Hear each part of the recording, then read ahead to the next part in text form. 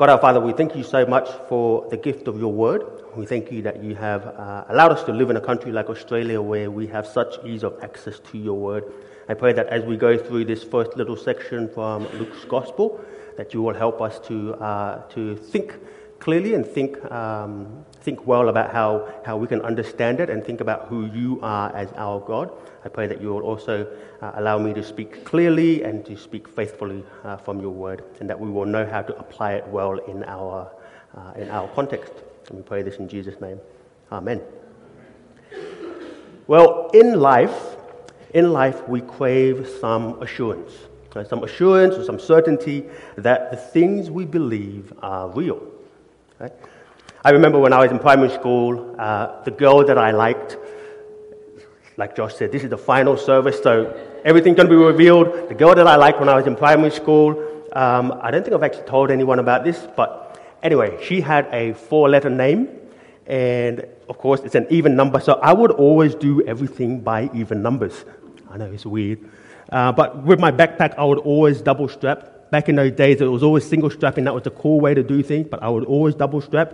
When I'd eat candy, if I'd pick up some Smarties, it would always be like 2 or 4 or 6 or 8 before I could eat it. Even when I walk, in the little picture here, like when you think of, so when you walk on a footpath that has like the bricks and stuff on it, I would make sure that I would only step on an even number of lines as well. That's how sort of rigid my thinking was. But of course, I was trying to convince myself that if I were to keep this up, if I kept doing things by even numbers and thinking of her name, then she would somehow fall for me. Right? Of course, it didn't help when it got to year 5 and she wrote me a Christmas letter, and I was like, see, it does actually work. Right? So, like, that was sort of my mindset as a primary school kid. But then, of course, I got older. We went to different high schools. I started including odd numbers in my routine again. But yeah, I wonder if you have ever tried to convince yourself of something like that. Maybe not that extreme, but have you tried to convince yourself to say that what you believe is real? And by nature, that is what we do. We crave for some assurance or some certainty that the things we believe are real. Well, what we see in our passage today, especially as we head into Christmas, is not a matter of childhood superstitions or coincidences, but the work of a holy, perfect, and faithful God. Now, yes, this will be a bit of a change of pace from what we've been looking at, especially through 2 Kings, working our way through 2 Kings, but I think it's still a good idea to keep one eye on that part of the Old Testament as we launch forward to the New Testament. And as we see from the get-go in Luke's Gospel here, he acknowledges the other accounts that have been written by Jesus, about Jesus, by his eyewitnesses. And then from verse 3, so look with me, verse 3, Luke then says, "It also seemed good to me, since I have carefully investigated everything from the very first, to write to you in an orderly sequence." And as you read through Luke's Gospel, as you read through the book of Acts, which he also wrote, and keeping in mind that Luke was a physician and a historian, you see Luke's great attention to detail, the order and structure that he includes in his writing. And so that's what he flagged at the beginning, right? He presents his purpose and the direction that he is going to take for writing his Gospel account. And so he begins by introducing us to a righteous couple, which is point 1 in our outlines. Now, notice here, so Luke begins from verse 5. Right, verse 5, in the days of King Herod of Judea. Right, so notice what he's doing here, right? He's actually telling us a date. This is how they would typically record dates back in those days. It's kind of like if I said, in the days of Joshua Hesford in Bexley North. Then you would know it's about 2021, 2022, hopefully longer than 2022. But yeah, so that's how they would share dates. Right? So then, and here in verse 5, that's how Luke is beginning. So in the days of King Herod of Judea, there was a priest of Abiah's division named Zechariah. His wife was from the daughters of Aaron, and her name was Elizabeth. Both were righteous in God's sight, living without blame according to all the commands and requirements of the Lord. Now, status-wise, Zechariah and Elizabeth would not have been considered important as such. Right? So you see, yes, Zechariah was a priest, and he did belong to the section of Abia, but that wasn't really that special. Why? Well, because Abia was actually a direct descendant of Aaron, and as we're told in Leviticus, all the male descendants of Aaron are to be priests, which means there would have been a lot of priests. There would have been a lot of priests around. Most figures say that there were around 20,000 priests at that time. Okay, so here, Zechariah is just one of many priests. Right? He's nothing special, he's not sticking out. But we are told here in verse 6 that both he and his wife, Elizabeth, were righteous in God's sight, living without blame according to all the commands and requirements of the Lord. But in verse 7, they had no children. They had no children because Elizabeth could not conceive, and both of them were well along in years. Now, as you may know, back in those days, barrenness was considered a stigma, a curse. It would have been seen as a sign of God's disfavor. But of course, we know that Elizabeth's barrenness was not a result of God's disfavor because we've just been told that both her and Zechariah were righteous and blameless. But as we see, Zechariah shows up to work 1 week, what would have been otherwise just a standard week, but it actually leads on to be one of the most significant points in history. So, which is the next point in the outline, point 2, the prophecy. So have a read with me from verse 8. So when his division, this is Zechariah, when his division was on duty and he was serving as priest before God, it happened that he was chosen by lot, according to the custom of the priesthood, to enter the sanctuary of the Lord and burn incense. Now just to kind of wrap our mind around this, right? So remember there are around 20,000 priests. And so what they did was they would divide them into 24 different sections. So you could probably imagine there will be around or over 800 priests per section. Each section would serve at the temple a week at a time, twice a year. A week at a time, twice a year. And then every day, so in a given week, every day through the casting of lots, a priest from the section, which is on duty at that time, is selected to burn the incense in the holy place. And because there were so many priests, this privilege could only come about once. And there will be priests who would never actually get the opportunity to burn the incense during their time as a priest. So for a priest to burn the incense, which is also a picture of prayer rising before the Lord, to burn the incense, to have this responsibility was considered a priest's dream. Right? This is what they dreamed of. And so for this particular day, the lot for this responsibility fell on Zechariah. And so when it came time for him to go into the temple, to the holy place at the hour of incense, the rest of the assembly were praying outside. And as he's in the holy place, so from verse 11, look with me, verse 11, an angel of the Lord appeared to him, standing to the right of the altar of incense. When Zechariah saw him, he was startled and overcome with fear. And so try put yourself in this position, right? A day that you have waited your whole life for, it finally arrives. You're excited, you're a little bit nervous at the same time. You're in the holy place, burning the incense and praying before the Lord, and then, boom, there's an angel that appears. Of course, maybe you might be thinking, wait, out of 20,000 priests, nobody told me there was an angel in here. Right, so of course he'll be startled, he'll be shocked, overcome with fear. But then the angel brings words of comfort to Zechariah in verse 13. He says, do not be afraid. Do not be afraid. And then with those words, the angel unveils an incredible prophecy of what is to come. So look again with me from verse 13. Do not be afraid, Zechariah, because your prayer has been heard. Your wife Elizabeth will bear you a son, and you will name him John. You see, the angel is aware that this is something that Zechariah and Elizabeth had been praying for, a child of their own. And then continuing on to verse 14, There will be joy and delight for you, and many will rejoice at his birth. For he will be great in the sight of the Lord and will never drink wine or beer. He will be filled with the Holy Spirit while still in his mother's womb. What will John's responsibility be? Well, from verse 15, he will turn many of the sons of Israel to the Lord their God.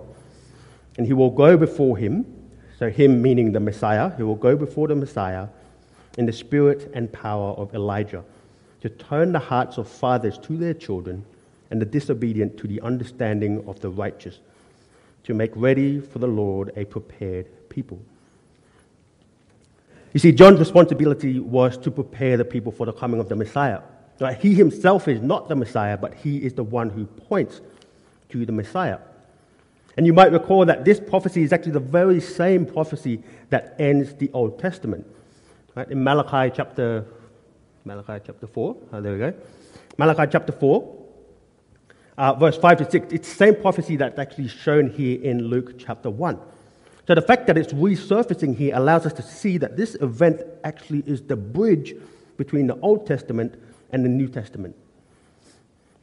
So after over 400 years of silence, this silence is broken with a reference to the one who will come to prepare the way for the Messiah. Right? This is huge. But let's listen to how Zechariah responds. So look with me at verse 18. How can I know this? Most of us will figure that if there's an angel standing in front of you, that's probably a good enough sign. But Zechariah, he's like, how can I know this? Zechariah asked the angel, we're in verse 18, he asked the angel, for I am an old man and my wife is well along in years. Now, it's not that Zechariah didn't want to believe. No, of course he wanted it to be true. But he's wanting this reassurance. He's wanting certainty that this will actually happen. But we also notice how quickly he places the nature of his circumstance above what God can do. He looks at himself, thinks of his wife, and thinks, well, the logical conclusion is that we are well beyond childbearing years. But if we truly believe God for who he is and who he says he is, then there's actually nothing logical about putting our circumstances beyond God's reach. And I wonder if this is also sort of an area that sort of speaks to our humanity too, in how we view God and how we respond to him at times. Do we confine God into a box with limitations that are like our human limitations? Or do we see God as the sovereign creator and sustainer of the universe? The God of the impossible. The God who speaks and things happen. And that's why it's a wonderful blessing for us to go through the Growing in Prayer book, as you saw before, in our gospel teams. Right? It gave us an opportunity to think deeply about how and why we come before God in prayer. When we pray, do we actually believe that God will work? Are we prepared for him to answer our prayers? And even if he doesn't answer in the way that we might expect him to. And so if you do find yourself asking, how can I be sure about God's promises? And if you are a Christian, well, this is why it's so important for us to remain in fellowship with one another so that we can keep reminding one another of God's promises, to keep reading through his word and pointing to those great promises that he has fulfilled. And if you are someone who's still exploring, then let me encourage you. Let me encourage you to see the evidence for yourself in the Bible. Feel free to chat to Josh or to chat to myself or to Marcus if that's something that you would like to get started with. We would love to help you work your way through that. You see, God works in amazing ways. And the scriptures always remind us that his ways so far supersede the way that we operate. Isaiah 55, verse 8 to 9, it reminds us that, for my thoughts are not your thoughts. This is God speaking. And your ways are not my ways. This is the Lord's declaration, for as heaven is higher than earth, so my ways are higher than your ways, and my thoughts than your thoughts. You see, did Zechariah not remember the other examples of God's blessing in the Old Testament, especially his blessing to the barren women of the Old Testament, to Sarah, Rachel, Hannah, the Shunammite woman. And what's even more ironic is that Zechariah's name means God remembers. You see, God never forgets his promises. And so in response to Zechariah's doubt and his unbelief, the angel answers him in verse 19. So have a look with me, verse 19. I am Gabriel, who stands in the presence of God, and I was sent to speak to you and tell you this good news. Now listen, you will become silent and unable to speak until the day these things take place, because you did not believe my words, which will be fulfilled in their proper time. And this brings us to our final point, lost for words. Now, remember, while all of this is happening in the holy place, the other priests are still outside. Right? They're still outside, they're praying, and they're beginning to get a little bit worried that Zechariah has been in there for a little while, because usually the longer it takes for you to burn the incense, the more concerned the other priests are that you may have just been struck down dead in the holy place. Right? And that, like we see this in Leviticus chapter 10 with Nadab and Abihu, right? Because they offered, they had an impure offering to the Lord, so they were struck down. So people were a little bit worried. But Zechariah, he eventually comes out, and he would have been expected to pronounce the priestly blessing. Right? The priestly blessing, you know, like after we have the final song here, there's usually a final word or a blessing that will come from the service leader. So that's what they're expecting here from Zechariah, to bring the priestly blessing. Instead, he's unable to speak. And everyone's like, okay, he's definitely seen something in there. He's definitely seen a vision in there. And then from the end of verse 22, it talks about Zechariah. He kept making signs to them and remained speechless. So you can kind of imagine the frustration, right, of wanting to share good news with others, but not being able to communicate it. It's kind of like when I'm playing tea party with my cousin's 2-year-old, and she's all excited and she's flailing her arms around, but all I'm hearing is like she's excited, obviously, but you can't make out what she's actually trying to say. Now, not only are we imagining the frustration, but there's also this excitement within Zechariah. Now, he probably couldn't wait to get home to Elizabeth to be able to tell her the good news, or to sign language to her the good news. And then, of course, we see that God, as always, in his proper time, keeps his promise. From verse 24, after these days, his wife Elizabeth conceived and kept herself in seclusion for 5 months. She said, "The Lord has done this for me. He has looked with favor in these days to take away my disgrace among the people." And so what we see here is not only a sign of God's goodness and kindness to Zechariah and Elizabeth. No, this stretches beyond them to the whole of humanity. You see, John's coming is the cue, the sign that something greater is coming. Someone greater is coming. I kind of think of this like the end of Iron Man 2. I'm not too sure how many people have seen this before. The end of Iron Man 2, and usually at the end of these type of Marvel movies, they have this secret scene, right? They have this secret scene. Can anybody remember, or anybody who might have seen it, remember what the secret scene is of Marvel Iron Man 2? It's this one, right? Like, when we see this, my friends and I in the cinema, we're like, we know what's coming. Right? We're like, oh, Thor is coming. This guy here is coming. Okay? And it's kind of what we see here. Right? You see, as soon as we see, oh, John has been conceived, everyone's like, we understand what's coming. We see what's coming now. Like, the Messiah is coming. But this 400-year build-up to this moment, they see that the voice in the wilderness who cries out that he has been conceived, everybody knows what's coming next. And that is the excitement that we see. And John the Baptist himself, when you get into John's Gospel, chapter 1, he points to Jesus and says, "Here is the Lamb of God who takes away the sin of the world." You see, this is the assurance of the hope that we have through Jesus, the one who came to take away the sins of the world. And that is what we celebrate at Christmas, the greatest gift that has been given to humanity. And so when we see these Christmas decorations and lights in our neighborhoods and in the shops, let's be reminded the Messiah is coming. When we hear Christmas songs on the radio, let's be reminded the Messiah is coming. And when we greet one another, when we fellowship with other brothers and sisters, rejoice and remind one another that the Messiah is coming. Let's pray. God our Father, we thank you so much for this time where we have an opportunity to reflect on the year that has gone and to be thinking about Christmas and the meaning of Christmas.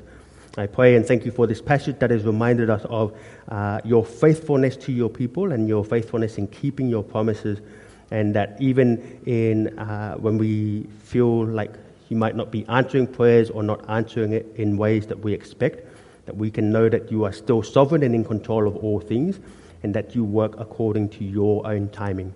I pray, Father, that we might keep reminding one another of this, and to also share this good news of the Lord Jesus with other people in this Christmas and festive period, that they too might come to know who he is and to put their trust in him as their Lord and Saviour. We pray this in Jesus' name. Amen.